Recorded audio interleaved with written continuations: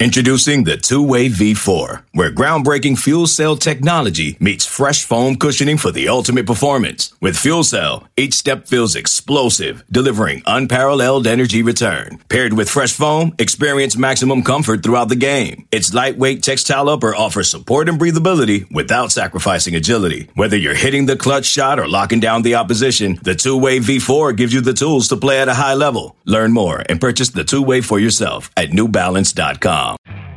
You could spend the weekend doing the same old whatever, or you could conquer the weekend in the all-new Hyundai Santa Fe. Visit HyundaiUSA.com for more details. Hyundai, there's joy in every journey. This episode is brought to you by Progressive Insurance. Whether you love true crime or comedy, celebrity interviews or news, you call the shots on what's in your podcast queue. And guess what? Now you can call them on your auto insurance too with the Name Your Price tool from Progressive. It works just the way it sounds. You tell Progressive how much you want to pay for car insurance, and they'll show you coverage options that fit your budget.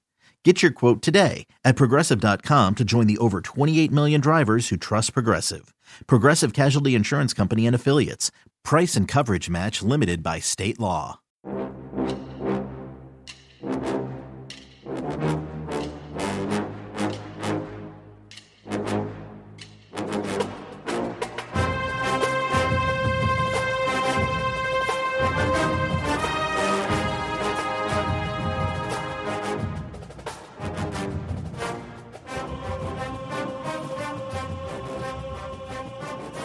Hello, Buckeye fans, and welcome to another episode of the Bucknuts Happy Hour. This is the off weekend, the open weekend, the bye weekend, whatever you want to call it for Ohio State. So we're going to do things a little different today. I'm Patrick Murphy here with Bucknuts 247 Sports, as I said. Taking it a little easy today for the happy hour. Got a Labatt Blue that I found in my fridge. We'll sip on that slowly as we roll through here. We're going to discuss the Buckeyes and Notre Dame and kind of project forward and where Ohio State needs to improve. But first, I want to bring in Blake Brockermeyer, our 247 Sports National College Football Analyst. Blake's been on the show before. We're going to talk a little national college football landscape and kind of where things sit throughout the first 4 weeks of the season, or after the first 4 weeks of the season. Blake, thanks for joining me. How you doing? I'm great. How are you doing? I am good. All right. We talked before the show. You were able to take in Ohio State's game against Notre Dame. I know you said that's the first time you've really been able to sit down and watch the Buckeyes. Just generally, from your kind of high perch, as not being dialed into it as much as we are here, what'd you make of the Buckeyes in that game? And maybe what'd you see from Notre Dame as well? It was a great game, as everybody knows. I was real impressed with Ohio State's team defense. I thought you hear a lot about individuals. The defensive ends for Ohio State get a lot of national pub, but really just their team defense and the scheme and just the way that they play and they're physical and just attacking the ball. They kind of had a little bit of a bend, don't break effect. It seemed like most of the game to me, but I was just impressed with just overall the talent on their defense and just how physical and how well they attack the football when the ball's whether it's a run or a pass. It's interesting you say that bend but don't break approach. That was how I saw it too. And then we talked to Jim Knowles after the game. He was like, "No, we still want to be aggressive. We still want to be our defense." That's not what they showed, right? I mean, it was almost keep everything in front of you and rally to the football. Well, I mean, Notre Dame's a good football team. I mean, they've got good players too. So you're not going to be able to do what Ohio State's done the first few weeks of the season when you're playing against Penn State and Michigan. I mean, they've still got two really tough games coming up down the stretch that'll decide kind of their fate for their season. But I was impressed with it. Obviously, every defensive coordinator wants to dominate and have a TFL and a sack on every play, but when you're playing against good teams, it's not going to happen. And Ohio State, to me, showed a lot of grit, being able to win. You always hear the don't panic, and they definitely didn't panic, and they kept their composure and were able to win the game, which was a great game to watch as a college football fan. You brought up those defensive ends as well. There's been some criticism locally because JT Tuimoloau, Jack Sawyer, 2 5-star guys, they don't have any sacks this year. From what you saw in terms of the way Ohio State used them, do you feel like they're being effective still, despite maybe not getting to the quarterback? Because that's what the coaches keep saying, but there keeps being a where are the sacks panic among Buckeye fans. Yeah, they're definitely not getting the pressure. Notre Dame's got 2 of the best tackles in the country, so it's not going to be easy. They got rid of the ball quickly. Sawyer's more of a physical, run stuffing player from what I've seen. He can knock you back with some power and bull rush. JTT's is a little more of a finesse player. He really does a great job of kind of dissecting things when kind of there's, like a screen or something where he's unblocked. He seems to have a really good sense of kind of spatial awareness, like, okay, that was way too easy. Something's not right, and gets involved in the passing lanes. But as far as, just being able to get back and rush the passer, like the Bosa's or some of the great Ohio State players, it's I don't know if it's more of a scheme thing, but they definitely don't have that skill set. But they're both capable players and good players from what I've seen. What I did notice is, where's the depth? I mean, did they rotate anyone on defense the entire game? It seems like the defensive line is taxed a lot. They get, most teams are very situational, rotating defenses. You look at a lot of the SEC teams like Georgia, but Ohio State I didn't notice, and maybe I missed it, but it seemed like the same guys were playing the entire game for them, which they played well, but it'd be nice to have a little bit of a rotation and keep those guys a little fresher. No, you are spot on. Jack Sawyer and JT Tuimoloau played all 65 defensive snaps. Tyleik Williams, defensive tackle, played 56 defensive snaps. Mike Hall and Ty Hamilton rotated 35 and 34 apiece. So you're exactly right. It's been surprising to me because we heard all offseason that there was going to be depth on this defensive line. Larry Johnson likes to rotate normally. So maybe they're just not seeing what they needed, maybe scheme for this game. You just felt those guys were the best. I think that was something that stood out as well, because once Notre Dame started to run the ball effectively, I mean, that changed things, right? Yeah. And the fatigue seemed to play a part. Let's flip over to the offensive side of the ball. I want to get your take on the offensive line, given that's where you made your money playing. What did you think? I know pass protection has been pretty good for the Buckeyes. There weren't giant running holes, which you'd expect in a game like this. But what did you take away from this look at the Buckeyes offensive line in their first major test? I thought they looked pretty good. Honestly, you read a lot about how their offensive line is going to be down this year, but from what I saw, they were physical. I know the right tackle had just a ridiculous penalty called on him for just finishing his block. But I was impressed with them. I thought they were physical. I thought they were capable in both run blocking and pass protection. And it's a group that I think is just going to continue to get better and better the more they play together. And but I thought they did a great job, and I didn't notice any kind of weakness with them. When you're an offensive lineman on the road in that type of environment, what's the biggest challenge in your experience? Really, it's just communication. I obviously wasn't there, but when it's really loud, being able to communicate and make sure you're all on the same page. A lot of times you just have to trust the guy next to you, and you through all your practice reps, you kind of have this kind of unspoken language where you just kind of like look at each other and you kind of nod and kind of say what you're going to do, even if you can't really communicate very well. But if there's any kind of audible or change, or you switch your protection where you're sliding the opposite way, that's where problems can sometimes occur. Some teams will go silent count. They'll go on the head nods with the centers. And so it's really just being able to communicate, trust the guy next to you, and then pass along the line if something were to change and get that in quickly. And so, but I didn't really notice a ton of issues with them. I know they had a couple of false starts, but I thought they played pretty well as a group. Yeah, I agree. I think there were some communication issues early in the season at Indiana and even at home in the first game of the year. But I think that, that's just newness and getting used to each other.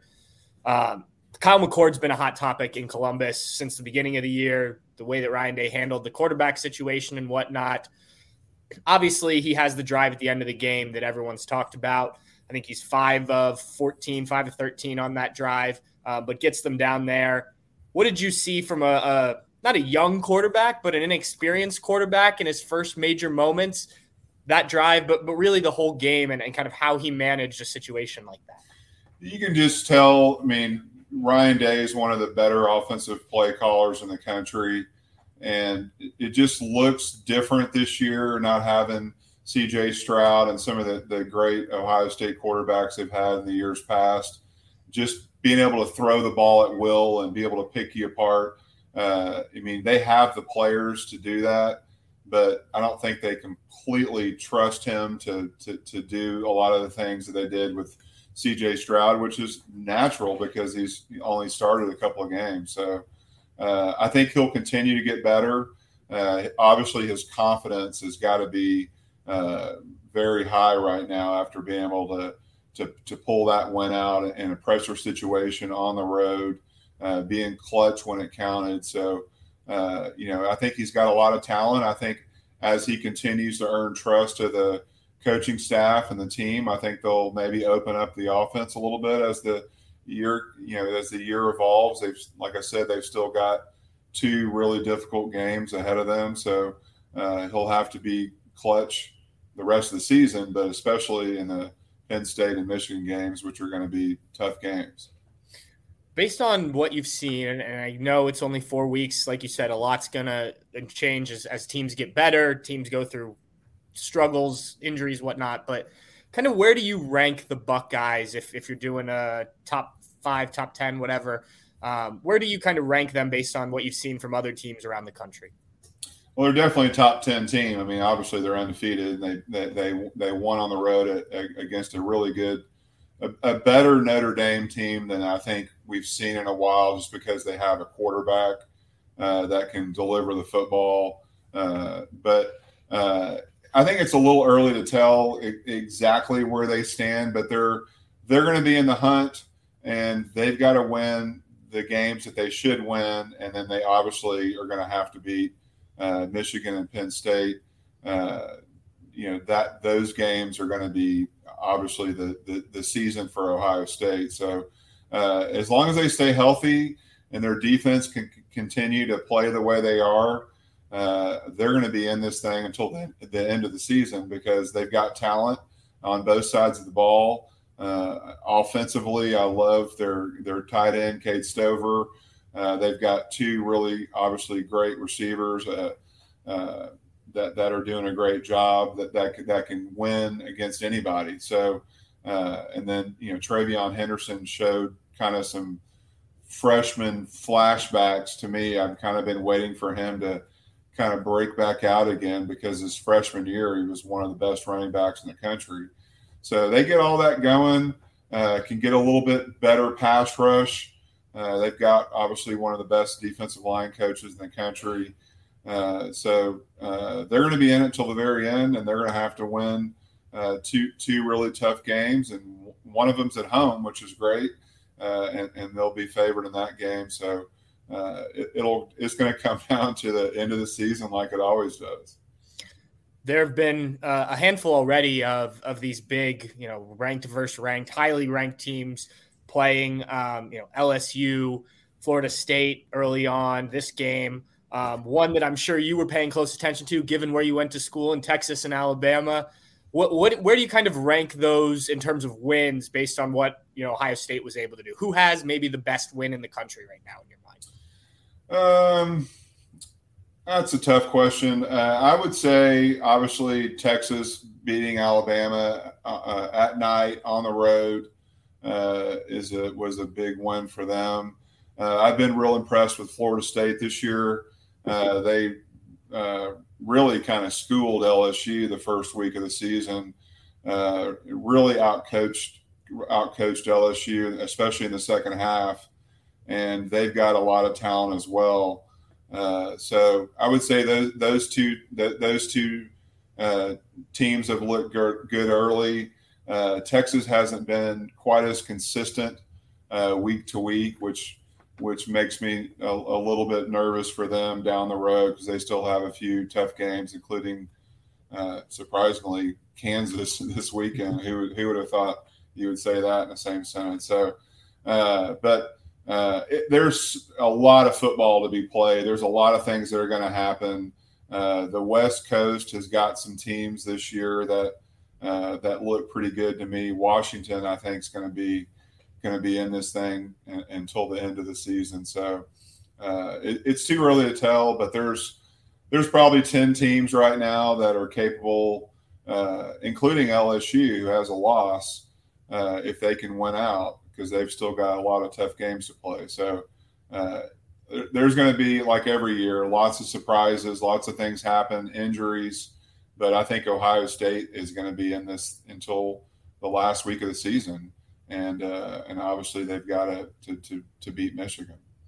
When you look at a team like Texas that obviously has the tradition, there's so much demand down there in Austin, but it hasn't happened in a while. Now you've got this win at Alabama. You mentioned it hasn't been as consistent. How do you build on something like that when it hasn't been a regular thing in Austin in recent years?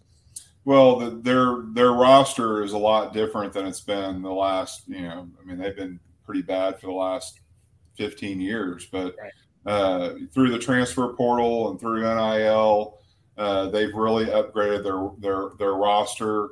Their offense has got probably 4 first-round picks on it, and one that will be a high pick next year that's not eligible, and Kelvin Banks. Mm-hmm. So, and their defense is playing great right now. So their 2 defensive tackles are playing at a high level, and they've got good players on every at their linebacker position and in the back end. So talent-wise, they shouldn't lose a game. So it's just a matter of every week is a different week and it's a different challenge, and you just have to keep your blinders on and be ready to play every week, because the big schools with the big logos like Ohio State and Texas and Alabama, you're everyone's Super Bowl every week, and everyone's going to try to play their best game. You're going to get the best plays and coaches and trick plays, and they're going to empty out the playbook on you because it's a big win for that school. You mentioned the West Coast teams. I don't know how many people who are watching or will listen to this stay up to watch some of those games.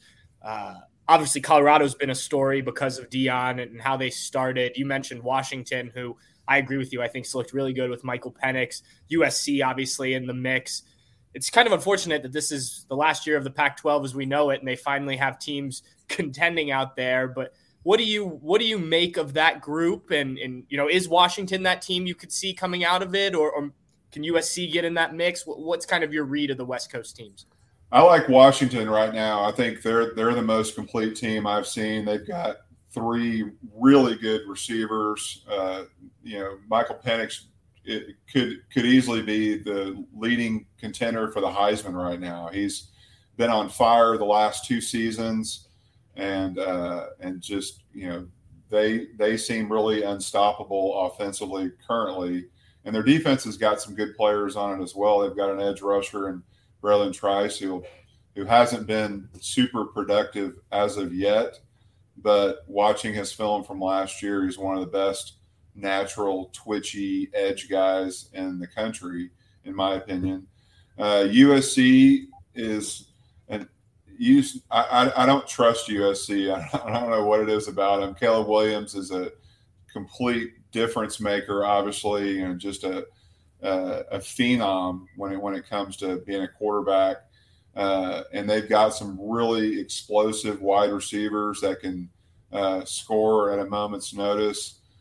Defensively, I still have a lot of questions with their defense. Their special teams last week looked a little suspect against a not very good Arizona State team. So, we're not going to find out much about them against Colorado this weekend. But I like Washington.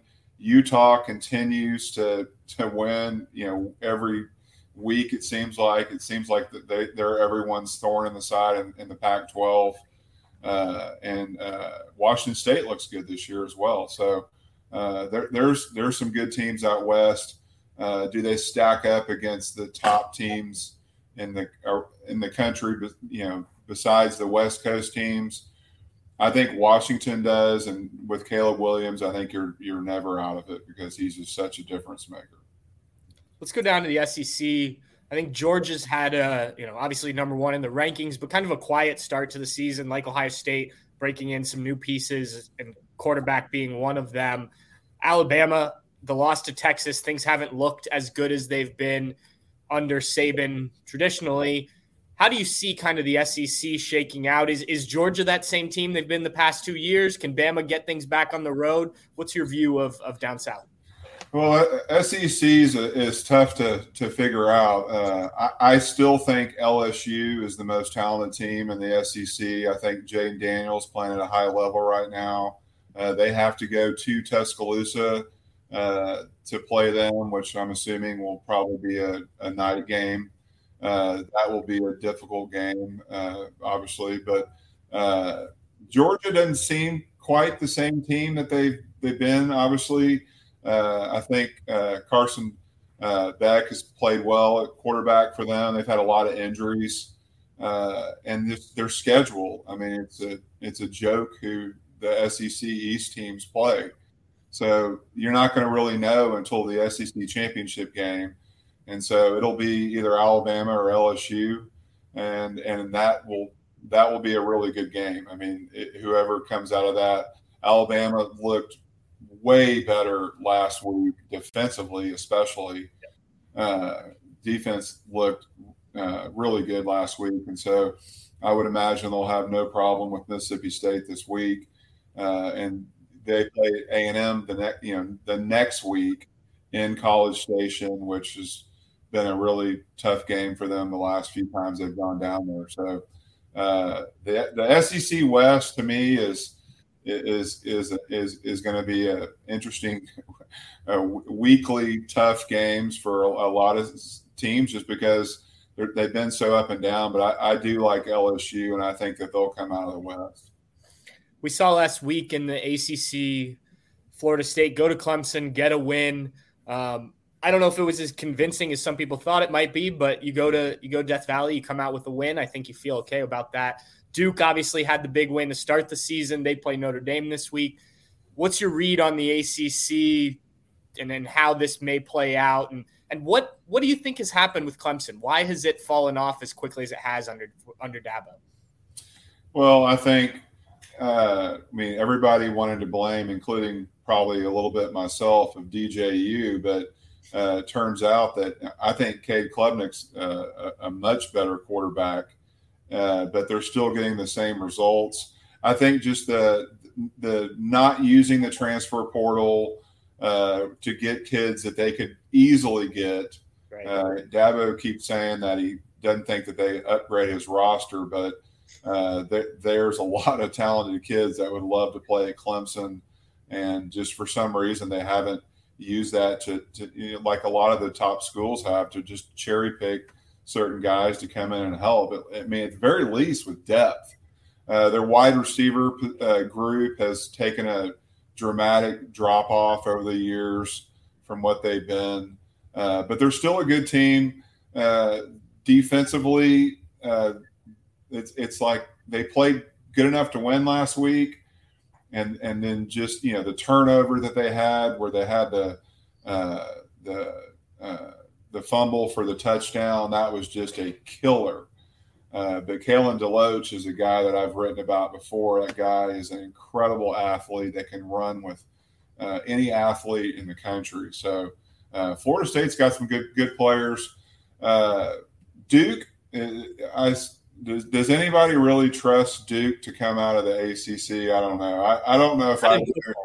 I don't know if I do or not, but that was an impressive first game that they had against Clemson, where they really kind of took it to them. And they've got good players. Their left tackle's a good player. They've got a couple of defensive linemen that are going to play in the league. So they've upgraded the talent on their team. I like their quarterback as well. He hasn't thrown the ball as well as I was expecting, but he's ran the ball, made plays with his feet. Just kind of a winner, an overall kind of a winner type quarterback that gets things done. And that'll be an interesting game with College Game Day going to Duke of all places this weekend, and Notre Dame coming off a tough loss. It'll be that'll be a game that I'll have my eyes on for sure. Yeah, I think Duke for so long has just been this purely basketball school, right? And then you finally get a good coach in there that knows what he's doing. You get a couple of these wins. They had a good season last year, given kind of where they were. You're certainly right. I'll be very tuned into that one. And North Carolina's been surprisingly well. Like they've kind of surprised me on how well they've played this year. I wasn't sure going into the season how good their defense was going to be. I knew they had a couple of good players, but they've been impressive early on. So far this season, have looked well. They've obviously got an incredible quarterback in Drake May. So that's a team to keep an eye on. I would imagine that they will be playing Florida State at the end of the season, but we'll see. Let's bring it back to the Big Ten to get you out of here. You've already mentioned Ohio State has Penn State and Michigan. In your mind, are those the three real contenders? Is there anyone from the West that you could see doing anything? Nope, that's it. Yeah. You got three teams: Ohio State, Penn State, Michigan. It's going to come down to those three teams. If they and I believe Michigan goes to Penn State. Yep. Is that right? Yeah. And it'll be interesting to see if everyone kind of knocks everybody off, what happens then. But it's a shame that they can't just let the two best teams in the Big Ten play each other at the end of the season, because playing the teams in the West is going to be a complete joke, as it always is. But those are the three teams that I expected going into the season that were going to be good, and so far they've delivered. Michigan hadn't played anybody, so it's hard to really get a great feel for them so far. And Penn State's looked pretty good so far, especially their defense, which I knew was going to be pretty nasty. So it'll be the Ohio State-Penn State game is going to be a must-see TV. And real quick on Penn State, I think fans, obviously knew Ohio State fans know what Michigan has. Penn State gave the Buckeyes a hell of a game last year in State College. You mentioned a little bit about them, but Drew Aller at quarterback, those running backs that they've got, what's really stood out the most about what they've done so far? Well, Nick Singleton hadn't done a whole lot, which has been surprising. I kind of went into the season thinking he was going to be one of the top backs in the country, and he's actually has a teammate that's the leading rusher on the team right now. I've been impressed with their defense. Chop Robinson is one of the best, if not the best, pass rusher in the country right now. Really twitchy, plays on the edge most of the time, will line up sometimes inside on obvious passing situations. But they've got a lot of good players on their defense. They bring a lot of havoc, create a lot of chaos. And yeah, I mean, last year's Ohio State-Penn State game, JTT's coming out party. What an incredible game he had, and really just almost won the game by himself. So hopefully he'll get going again for Ohio State, and the sacks will hopefully start to pile up for him. All right, Blake, thank you very much. I know it's a busy time of year, so I appreciate you taking the time to come on and give some perspective on kind of where things stand in your mind on the national landscape. We've got no game this weekend to talk about, so we need to fill the time somehow. You did great. I appreciate it. I appreciate it. Thanks for having me on. All right, thanks. We'll talk to you soon. All right, thanks again to Blake. We have a number of guys who do great work on the national scene at 24/7 Sports. Blake, Brad Crawford, who's been on the show, Chris Hummer as well, all those guys. So if you're looking for more big picture stuff from the college football landscape, we do it on the college basketball side too, but we're not there. Make sure you're tuned in to 24/7 Sports. I've got a message from our friends at Jonathan Green. Hey there, Bucknuts listeners. It's fall, which means two things. It's football season and it's lawn care season. Fall is the best time to oversee your lawn, so if you haven't already, now is the perfect time. We recommend Jonathan Green Black Beauty Grass Seed because it's naturally dark green in color, has roots that can grow up to 4 feet deep, and it's super drought tolerant. With over 130 years of experience, Jonathan Green is a name you can trust for superior lawn care products. They only sell the highest quality grass seed on the market. And here's the best part. Buckeye fans, they're offering you 10% off your order on jonathangreen.com. So head over there now and use the code BUCKNUTS10. That's Bucknuts, one word, the numbers 10 for 10 at checkout. Plus, Jonathan Green doesn't only sell grass seed, they carry everything you need to create the perfect outdoor oasis. From lawn fertilizers and weed controls to soil amendments and spreaders, they've got you covered. So don't wait any longer. Make your neighbors green with envy and turn your lawn into a showstopper with Jonathan Green lawn care products. Visit jonathangreen.com and use coupon code BUCKNUTS to get 10% off your order of grass seed, lawn fertilizer, weed controls, and more. Jonathan Green, quality lawn service since 1881. Good stuff, guys. Recommend them. They're a good partner to the show. So if you're looking for that, I highly recommend joining up with the Jonathan Green people. All right, let's dive into the Buckeyes. And if you have, I saw some questions were being thrown in the chat there. We had a couple. If you have more about the Notre Dame game, about things going forward, what you saw, what you think I saw, all that, feel free, if you're watching this live, to throw those in the chat. We'll try and answer some questions here at the end. But I want to dive into a few different topics, kind of coming out of the first 4 weeks, the Notre Dame game in particular, but really what we've seen from the Buckeyes here throughout this opening third of the season. It's crazy to think we're that far in already. If you look offensively, the numbers are not what they've been. And I think people have questioned why that is, right? And the most obvious reason is, okay, new offensive line, new quarterback. And I think there's very much something to that. Ryan Day hasn't put full trust, and maybe not full trust, but he hasn't let Kyle McCord kind of take over the offense the way that CJ Stroud was doing, in his second season, or even as his first season went along. I think if you do think back with CJ Stroud, he did throw for 400 yards in his second game as a starter. So I think people feel like his progression happened quicker than maybe it did just because of the situation. Ryan Dates talked about how he didn't want to put as much on a guy like Kyle McCord's plate as he did CJ Stroud so quickly. And you saw kind of that result in the Oregon game. But I think there's more to it with this offense. I think the quarterback and the offensive line certainly play a part. I've been I don't want to say disappointed because that's not the right word, but I thought we'd see more from this run game early in the season, especially as Kyle McCord got settled. I figured, okay, you've got two interior offensive linemen that are returning starters, both talented, and Donovan Jackson and Matthew Jones. Why not load up on the run a bit more and make that, play good defense, which I'll get to, but load up on the run and, have that kind of be the staple of your offense. And obviously in a Ryan Day offense, you're never going to go completely away from the passing attack. He's a quarterback's coach. That's what he does.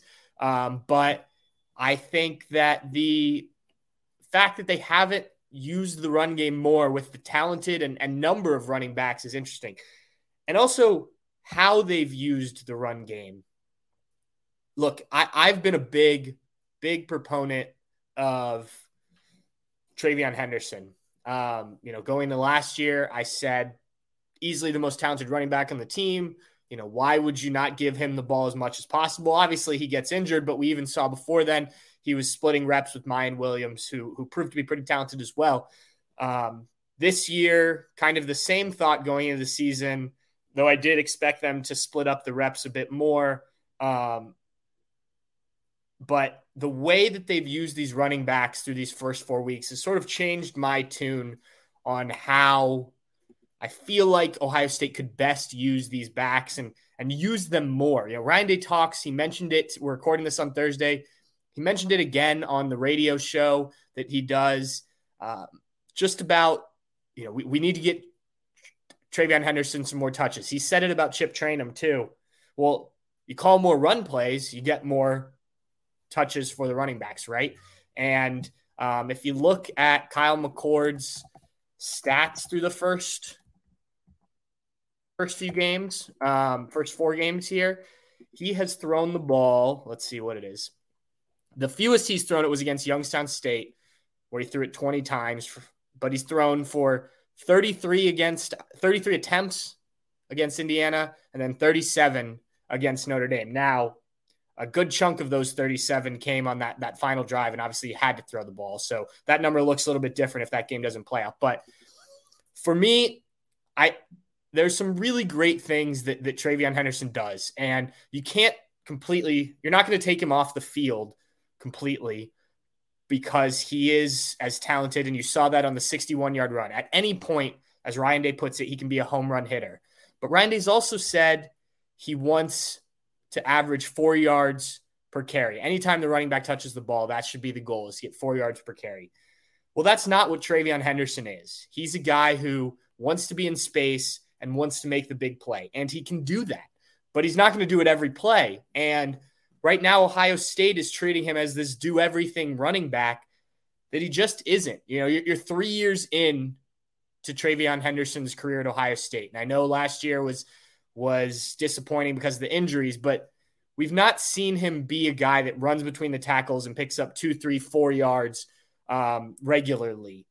Often he gets stopped at the line. Maybe it's if it's not blocked perfectly, he doesn't seem to have it. Now, he can bounce it outside, and we saw that. That wasn't necessarily what the play was designed to do on Saturday against Notre Dame. To me, you found the perfect guy to do that dirty work stuff in Chip Trayanum, and you've obviously seen him do some of that this season. You've seen him go in and play fullback. You've seen him be in some short yardage situations. Obviously, he came in for that last play against Notre Dame and got the game-winning touchdown. He came in earlier on that drive when I believe, I'd have to go back and look. I remember watching from the end zone, because that's where we were at the game. They pulled TreVeyon Henderson out, and he was not thrilled about it. He spoke with Tony Alford quickly on the sideline. Obviously, he wants to be in the game on that drive, right? They tried to get him the ball in space on the first 2 plays. He and Kyle McCord could not connect. But to me, it seems like you trust Chip Trayanum a little bit more as a pass blocker when you need a throw. You trust him a little bit more to do kind of the tough. Ryan Day talks tough, right? You trust him there. I feel like the reps should be split for them between more evenly. I feel like, and obviously they have this.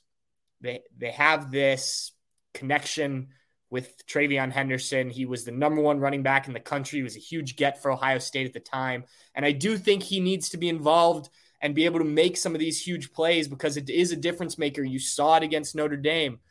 But I also think your offense can run more efficiently. You stay ahead of the sticks a bit more if Chip Trayanum is in there. And what's happened with Mayan Williams, I think, is quite the mystery. I mean, obviously, Chip has surpassed him. He did it before the season even began, but it looked like earlier you were going to have this 3-headed monster. And I know it's, you would say it's hard to get all these guys the snaps. Notre Dame gave 5 running backs carries on Saturday. And they did it quickly. I mean, by the end of the game, Estime had 14, Love had 8, Price had 3, Payne had 6, Ford had 2. That's a nice way to split it up. The top 3, 14, 8, and 3. I think if you're Mayan Williams, Payne had 6. I think if you're Mayan Williams, you'd like to be a bit more involved than you certainly would like to be more involved than you are now. You definitely like to be closer to some of those, closer to what you were last year. And I see a couple comments about, here from Brass Taxes, Chip is quicker than Mayan. Certainly agree. I think that there's certainly a reason he's kind of taken that, but you're still using Mayan down by the end zone, right? In these short yardage situations, they've worked a couple times. I just think there's better ways to divide this up. And, Travion Henderson, as much as kind of has gone into developing him and making him the running back that he is, you just have to kind of accept that he's going to be this guy who hits on some big plays, but running him up the middle multiple times is part of the reason. Now, it's not all of it. The blocking can be better. I think the play calling can certainly be better on some of these calls. The boundary runs have not worked as well as they hoped, but they just, you need to get your guys out there for the right situations. That's what Notre Dame was doing. You saw it wear down Ohio State's defense, and they had success. I think that, for me, all of a sudden, you go from, an offense that's still trying to throw the ball a good amount to a more balanced offense. Ohio State right now is 75th in the country with 149 rushing yards per game.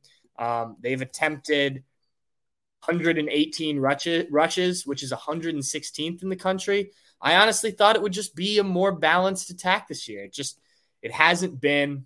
And I think that's disappointing. I do think the offensive line is getting better, but I still think it's a struggle to run block, which is confusing to me given what you have on the interior. I like some of the pulling that they did. There was some success there. There's not just in the Notre Dame game, but in some other plays they've run throughout the season. But this is something I think has to be a focus this week, as you don't have a game on Saturday, is how you get this running game going. And for me, make it more even between Travion Henderson and Chip Tranum. I just think it's clear that these guys have certain skills that you can enhance your entire offense by using them. And they're just not doing it, at least in my eyes. I know that there was a lot of talk about Marvin Harrison after the game, so I wanted to give an update about that while we were on the offense. In case you missed it, Ryan Day said after the game, sprained ankle. I was on the Bucknuts Morning 5 on Wednesday, and people were asking, it was a high ankle sprain, low ankle sprain. I don't know if that's the correct terminology, but high ankle sprains tend to be worse. We were at interviews Wednesday afternoon, and while we did not talk to Marvin Harrison, he along with I believe it was Xavier Johnson and and Reese Stockdale were on the Monarch machine catching passes. Now, they weren't doing routes. It was a lot of stationary stuff, but Marvin's right ankle was taped. It didn't look to be seriously taped, just had some tape on it underneath his sock and shoe. Seemed to be walking, without a noticeable limp. So that was certainly positive to see him out there doing that stuff. The guy just doesn't take a break. And credit to him, seriously, for going back out there and playing. Who knows what kind of pain he was in for that game. I do think the ankle affected him a little bit. I think that deep shot that Kyle McCord took to him in the third quarter probably gets more separation and probably hauls that in for a touchdown if he's playing on a healthy ankle. But played on an injured ankle last year, as he revealed to us a week or so ago. So he's dealt with this before. Obviously, you'd want him to be as healthy as possible, but good time for the off week for sure for him to get healthy. And obviously, he's not the only one dealing with bruises and whatnot, but the most noticeable and probably the biggest name so far. So I think that's a positive update on Marvin. Flipping over the defensive side of the ball, I have been so impressed with what this defense has been able to do as a whole this year. Now, there's still some questions, still some areas where you need to improve, But I really liked, and I wrote about this and I talked about it a lot throughout the offseason, so I like that this kind of came through in this Notre Dame game, is Jim Knowles being willing to adjust to what he has at Ohio State instead of being the defensive coordinator he's been in the past. He came here with a lot of success in the, with Oklahoma State and with Duke prior to that, and what he'd done. And he tried to make a lot of that work throughout the first season, and it certainly improved Ohio State. But he talked all offseason about, adjusting and learning from that first year. This was the first real time to show that. And I think you saw it with what he did. This was not the defense you saw against Michigan. It was not the defense you saw against Georgia in the college football playoff. It was when I wrote about this, I used the examples of teams in the NFL have done this now these last few years against high-powered offenses. Probably the best example is, against the Kansas City Chiefs back when they still had Tyreek Hill. It was a lot of big plays and taking shots to him. Well, defenses just played deeper, put a kind of a cap on the defense, so to speak, a ceiling on the defense, so guys weren't be able to get by them, and took away those big plays. And if you remember a couple of years ago, the Kansas City Chiefs, you're an NFL team, got kind of frustrated. And I think there were some turnovers trying to take shots that weren't there, things like that. Now Ohio State's doing it a different way. That Notre Dame wasn't necessarily a big play offense, but they had the potential to hit big plays. We talked a lot going into the game about the play action pass, if they could get the run game going and whatnot. What they're forcing them to do, what they forced Notre Dame to do, was take these long, drawn-out drives. If you want to score on us, if you want to get down to the red zone, it's not going to be 2, 3, 4 plays. You're going to have to earn it. And Notre Dame had the first drive of the game, the first offensive drive of the game, 14 plays, went 71 yards, 8-12 off the clock, turned the ball over on downs. Cody Simon makes the play. The 2 touchdown drives that Notre Dame did score, 13 and 11 plays each, went 75 and 96 yards, 6.5 minutes, 7.5 minutes each time. That's what Ohio State in these games, I think, is going to want the opponent to do, is you're going to have to earn it all the way down the field. And if you want to take a shot, fine, we're going to cap it. If you want to, if you're not patient, you may turn the ball over. You may, you may do something stupid that sets you even further behind the sticks. This is an interesting change by Jim Knowles, who has been aggressive throughout his career because he's been playing from a talent deficit at almost every place he's been, and he's had to take risks. And, when you take risks, either they pay off or they don't. And you've seen at Ohio State, when they don't, it's a significantly bigger mistake than it ever is at Oklahoma State, just because of what level you're playing on, right? You're playing against Michigan with the chance to go to the Big Ten championship game. You're playing against Georgia with the chance to go to the national championship game. If you use that defense in either of those games, I don't know if you win the game.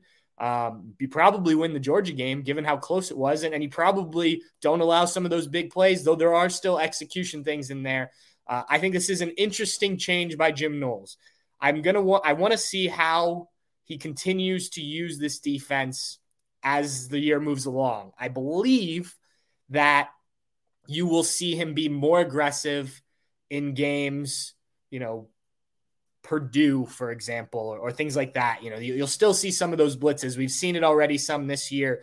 But they've done some different things even on the blitzing side of things. The biggest example against Notre Dame was they brought Tommy Eichenberg and Steele Chambers on a blitz. I think it was in the second quarter.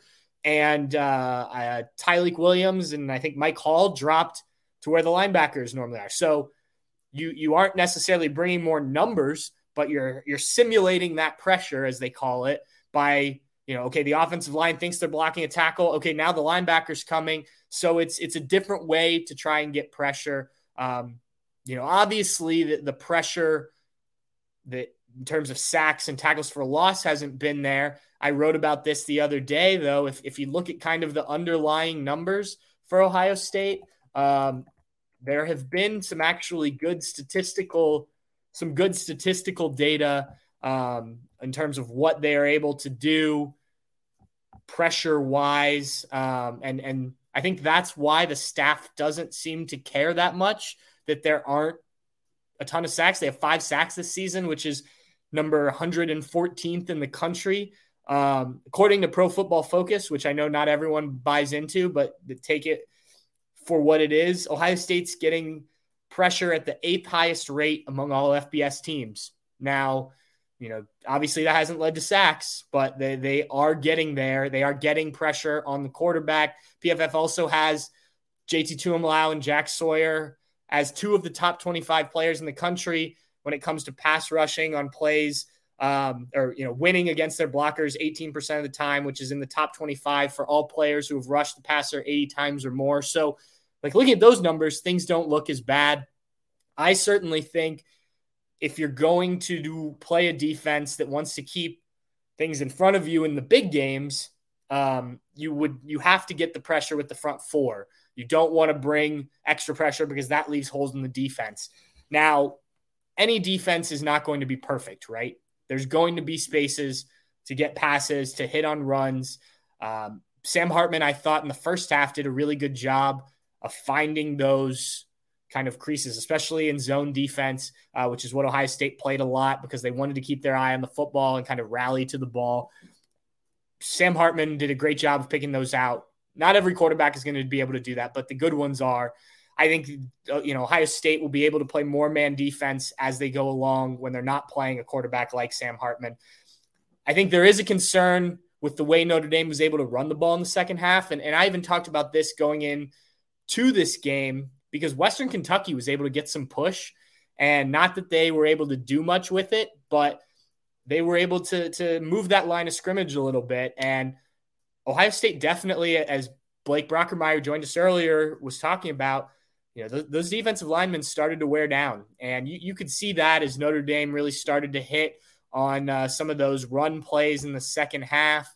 You had guys going for, guys that maybe were going for 3-4 yards in the first half.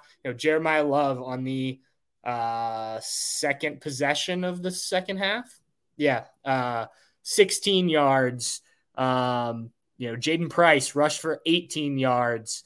You're moving the ball there. Sam Hartman's pass for 6, gain of 6 on the run. So, you just, those numbers do add up. And, that's fine if you're Ohio State and you are willing to let them, slowly move down the field. Now you got to get stops. And that's been their biggest thing.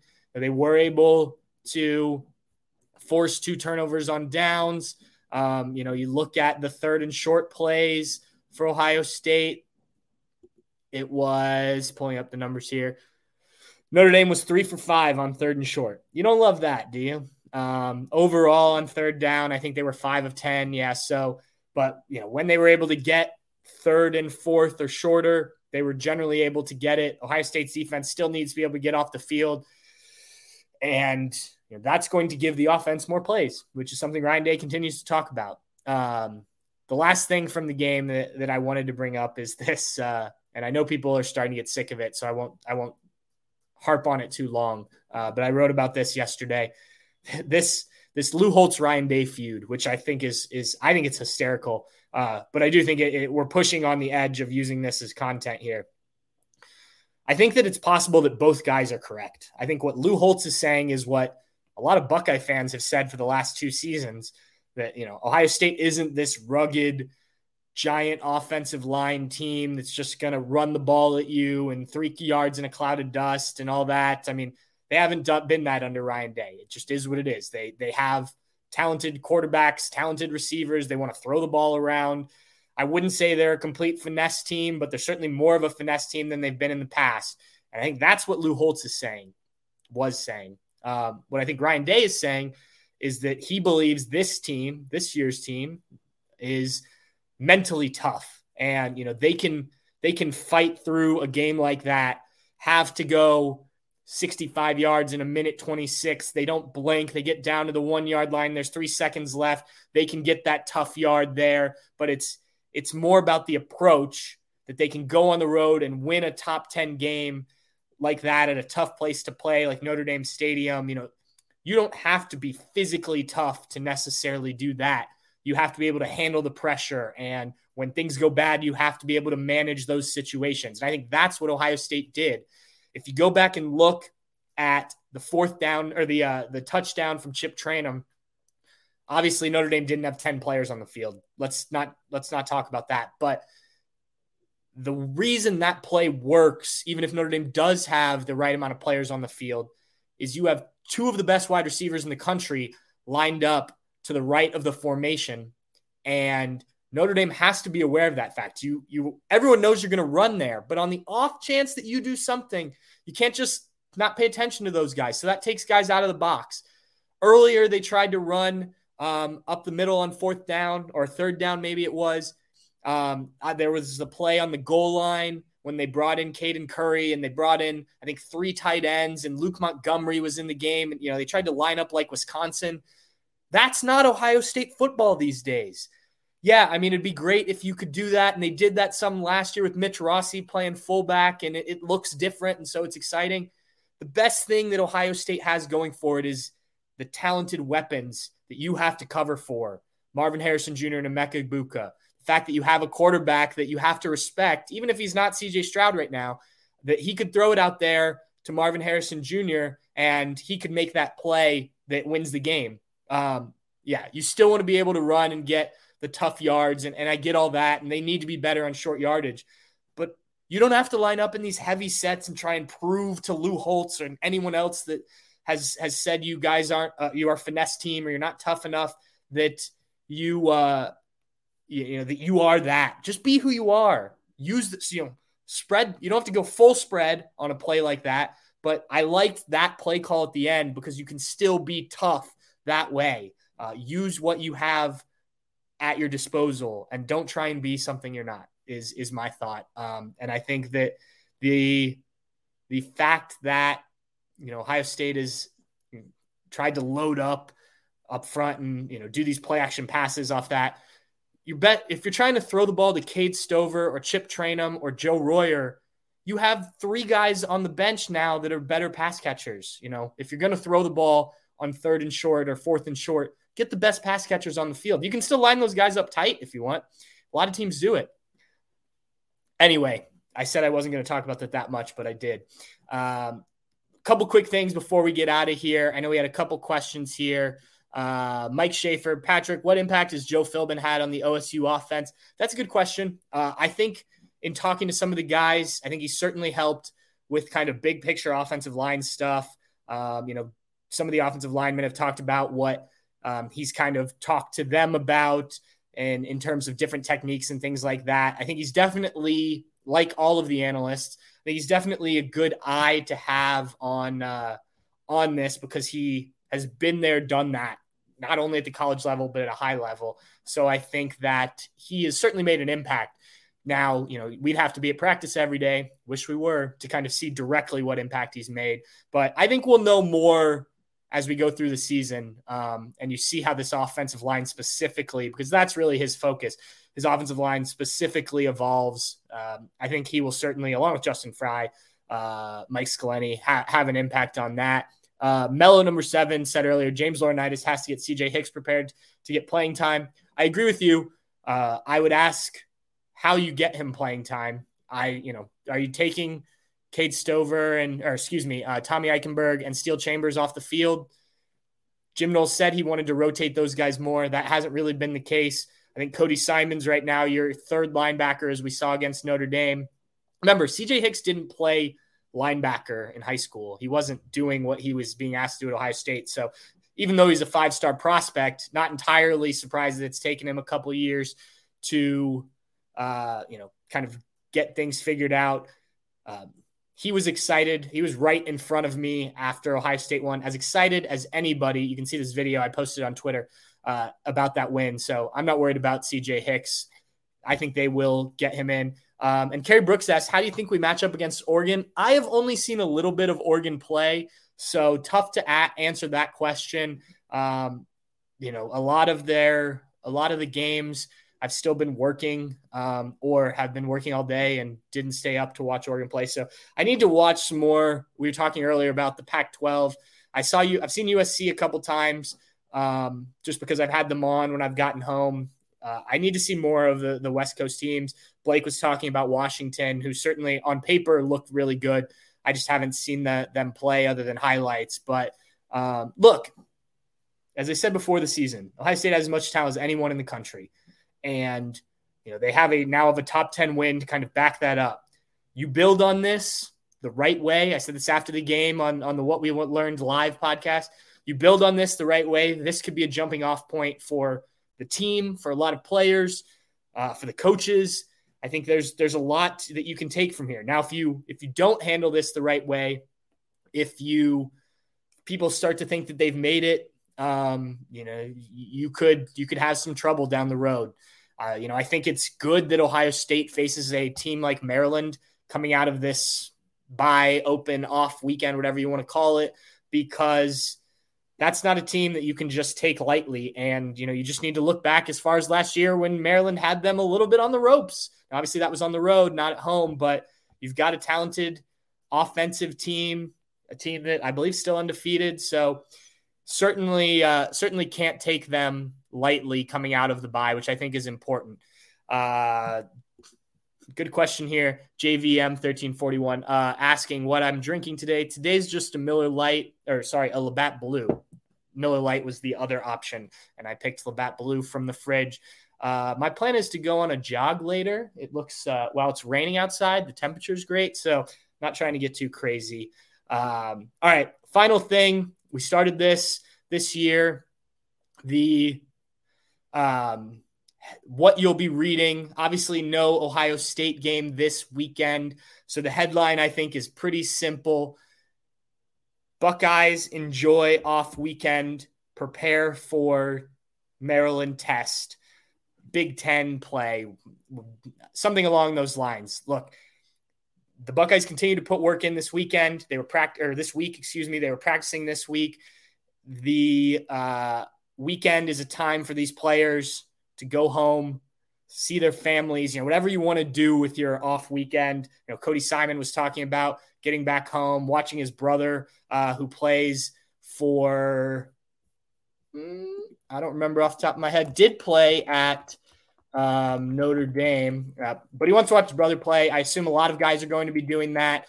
It will be good for them to just relax, get players healthy, and then get back to work on Monday, Tuesday, Sunday, whenever they have their next practice.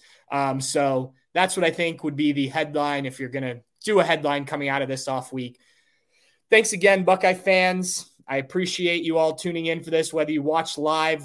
Thanks again, or listen after the fact. Thanks again to Blake Brockermeyer, 24/7 Sports' national football analyst. I thought he gave us some good stuff, not only about the Buckeyes, but about what's going on around college football. We'll do that every so often when we get the chance to bring in one of the national guys to just give that big picture view on everything. Once again, I'm Patrick Murphy from Bucknuts and 24/7 Sports. This has been the Bucknuts Happy Hour. Cheers, everybody. Enjoy your off weekend.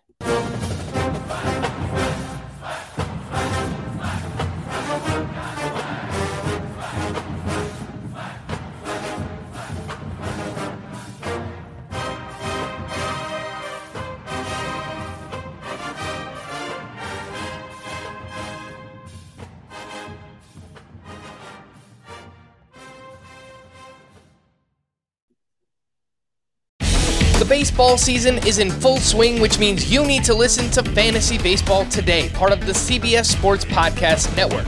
Join Scott White, Chris Towers, and me, Frank Stample, every weekday as we recap every player from every game. We'll talk waiver wire ads, drops, players to trade for, prospects who could make an impact, and everything in between. Make sure to download and follow on Apple Podcasts, Spotify, the Odyssey app, and everywhere else podcasts are found.